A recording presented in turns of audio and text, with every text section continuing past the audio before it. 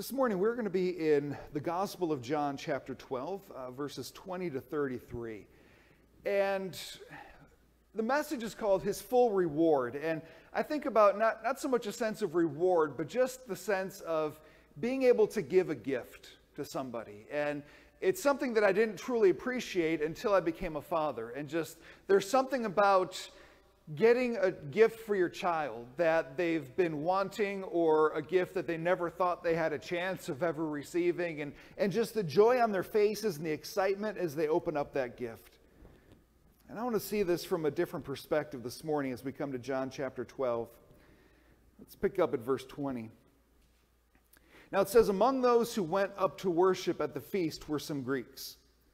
So these came to Philip, who was from Bethsaida in Galilee, and asked him, Sir, we wish to see Jesus. Philip went and told Andrew. Andrew and Philip went and told Jesus. And Jesus answered them, the hour has come for the Son of Man to be glorified. So something significant has just taken place.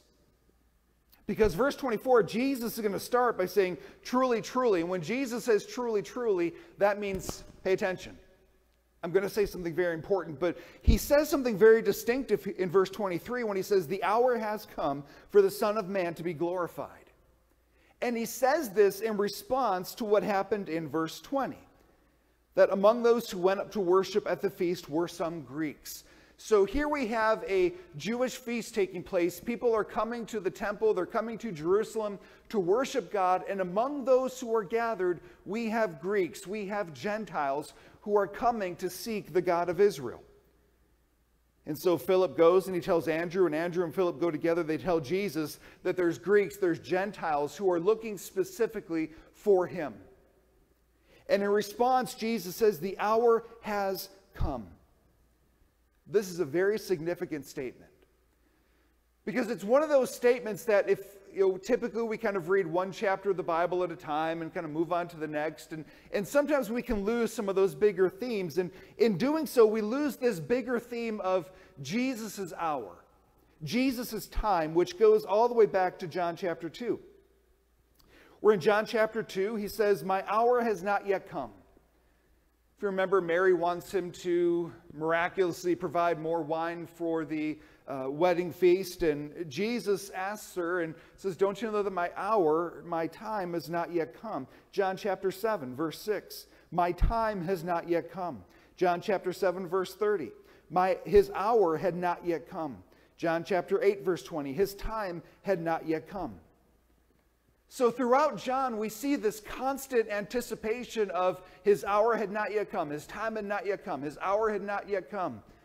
And as a reader, you're kind of drawn in like, when will it come?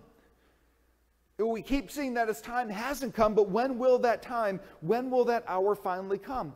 And so it's in response here in John chapter 12, where Jesus finally says, okay, the hour has come. The time is here, that for 12 chapters we've been anticipating when will his hour come. Here in chapter 12, it finally comes. In response to some Gentiles going up to Philip and saying, Sir, we wish to see Jesus. We want to know who this promised Messiah is and what he's about. Now, in between John chapter 8, where he says, my time has not yet come, and John chapter 12, we get this little passage in John chapter 10, verses 14 to 16, where Jesus says, I am the good shepherd.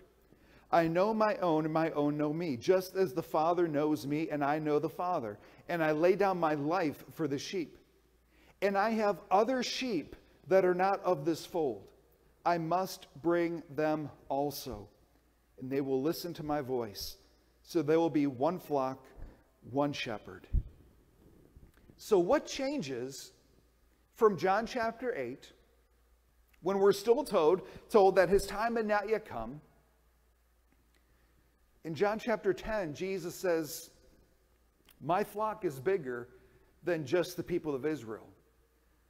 I have other sheep from another flock, from among the Gentiles. I must bring them in also. And then 2 chapters later, some of those other sheep are looking for Jesus.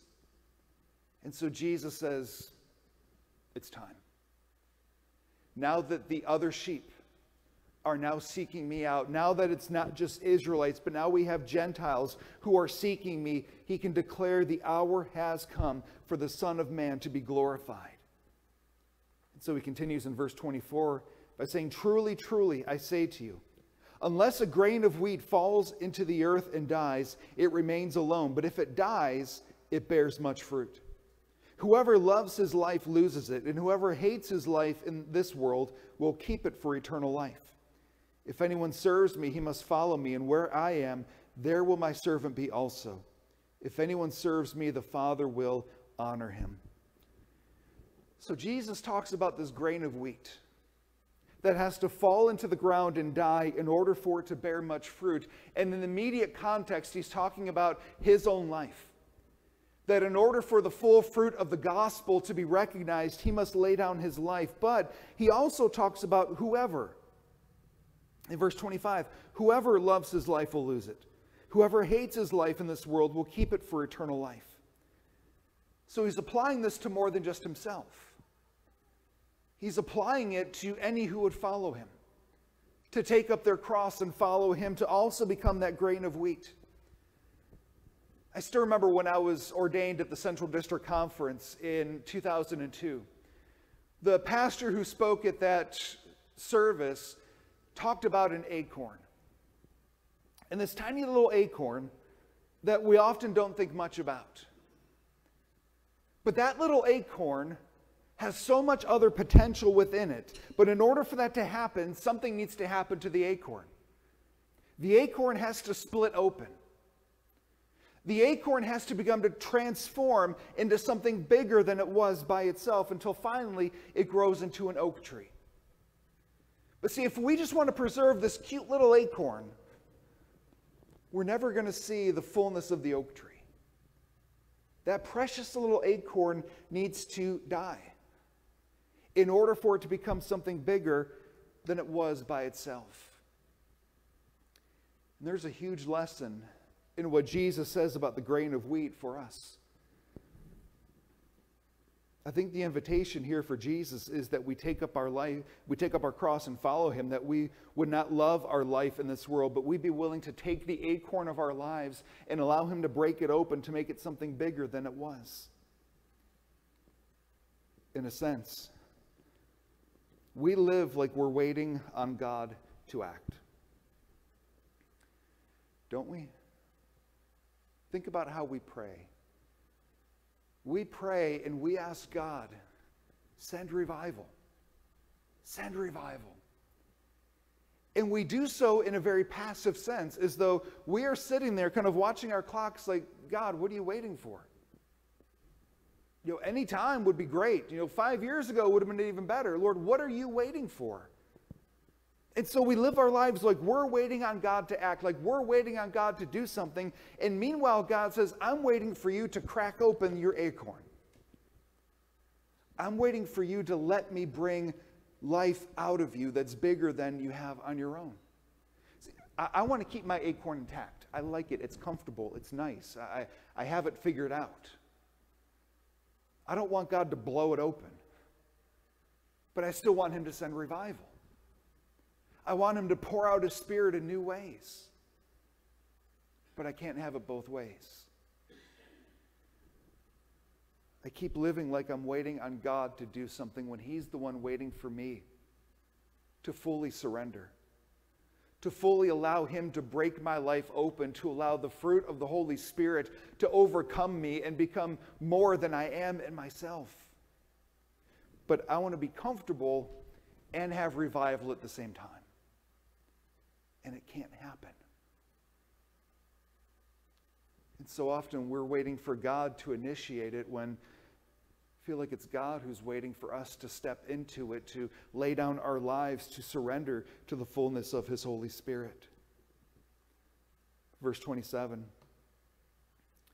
He says, now is my soul troubled, and what shall I say? Father, save me from this hour, but for this purpose I have come to this hour. So again, Jesus talking about the fact that the time has finally come, the hour has finally come for him to lay down his life. And he acknowledges in verse 27 that his soul is troubled. And we see a glimpse of that when he prays in Gethsemane, where it says that his sweat became like drops of blood. That the pressure, the internal stress he was facing was causing capillaries to burst open and blood to be mixing in with sweat. But Jesus says, what shall I say? Father, save me from this hour? He says, for this purpose I have come to this hour. This is why Jesus came. So often we can look at the crucifixion and think like it's just some tragic turn of events.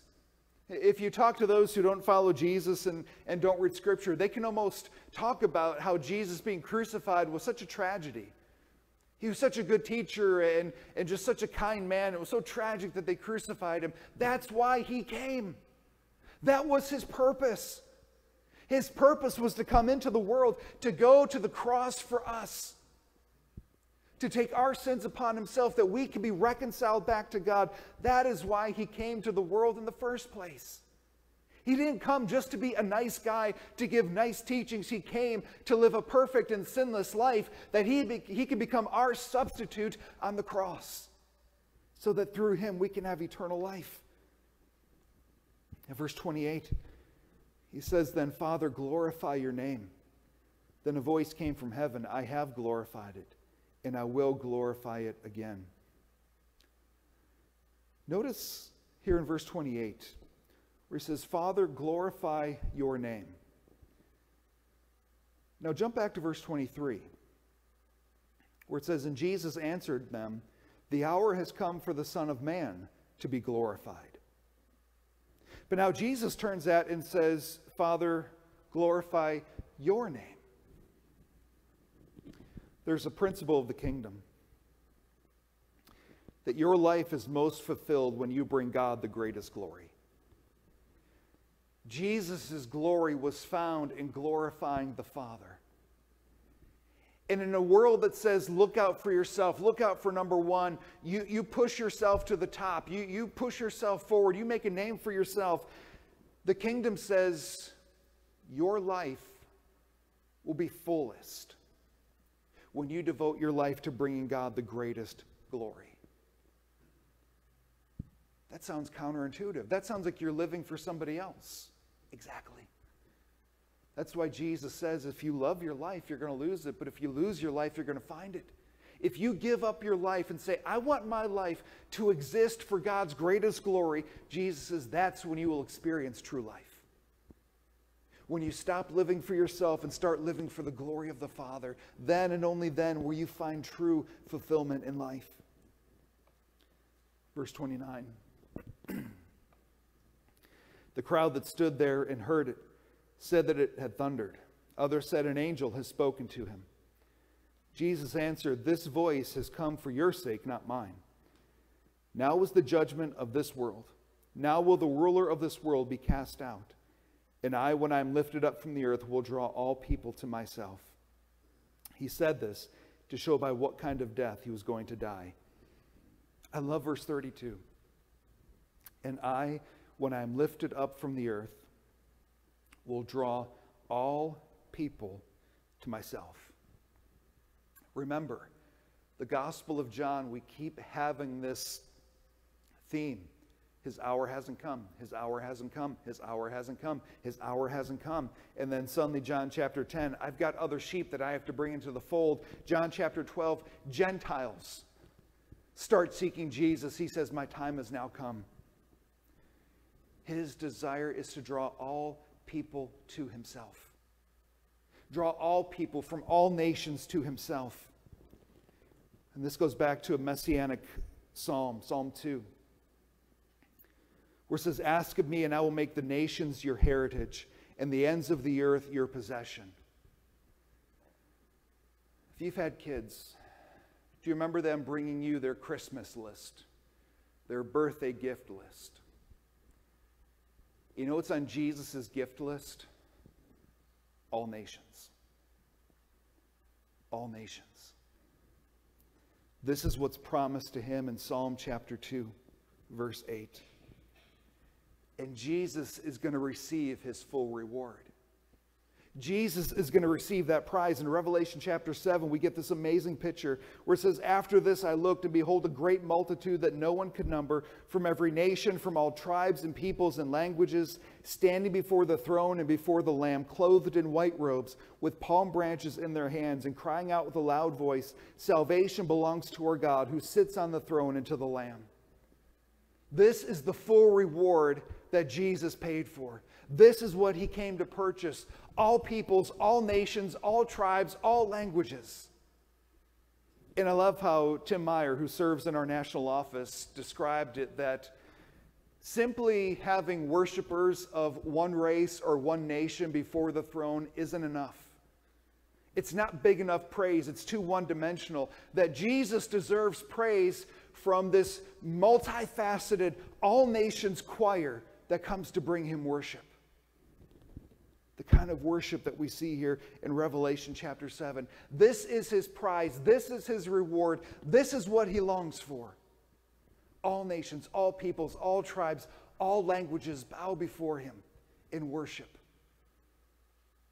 And how do we find the greatest fulfillment in our lives? By living for Revelation chapter 7. To lay down our lives for the sake of the kingdom. To stop waiting on God to act and God to do something, but say, "Lord, you've given me everything I need for life and godliness. I'm going to step into the life you have in store. I'm going to take up my cross, follow you, stop living for myself, and live for the sake of your kingdom, and live for the sake of your glory." So that somehow through my life, can you imagine this? You know, the joy of being a parent and giving that special gift to your child. Can you imagine one day in heaven being able to say, "Jesus, look what I brought you. Look what I give to you. Lord, through me, the impossible happened. Somehow through me, in my little life, you used me to bring other people into the kingdom. And Lord, you gave me opportunities to help spread your word to the ends of the earth. And so, Lord, somehow through my life, you used me to bring people of all nations and all tribes before your throne. Here, I give it to you." A lot of times we think about Revelation, where it talks about us receiving different crowns, the crown of life and the crown of righteousness, all these things. And we almost think like we're going to have this trophy case in our heavenly home where we just kind of mount all these trophies. All these crowns. Look at all my crowns. But then there's this picture of the 24 elders who lay down their crowns before the Lord. I love that. That anything we receive for our service to God, you say, "Lord, I had nothing to do with this. This was all your Spirit. This is yours." Now, how many gifts would you like to give Jesus in heaven? Wouldn't it be amazing if we just spend our lives like, "Lord, here's another one. Lord, here, this is yours. This is for your glory, Jesus." I want to be a part of that. I want to be able to gather together and let's just all give him all of our stuff because he deserves it. I don't like sitting on the sidelines. When I played high school football before I messed up my back, we won one game in 2 seasons, so we weren't good. But there were a lot of games when we were in it. There's a lot of games we were not in it.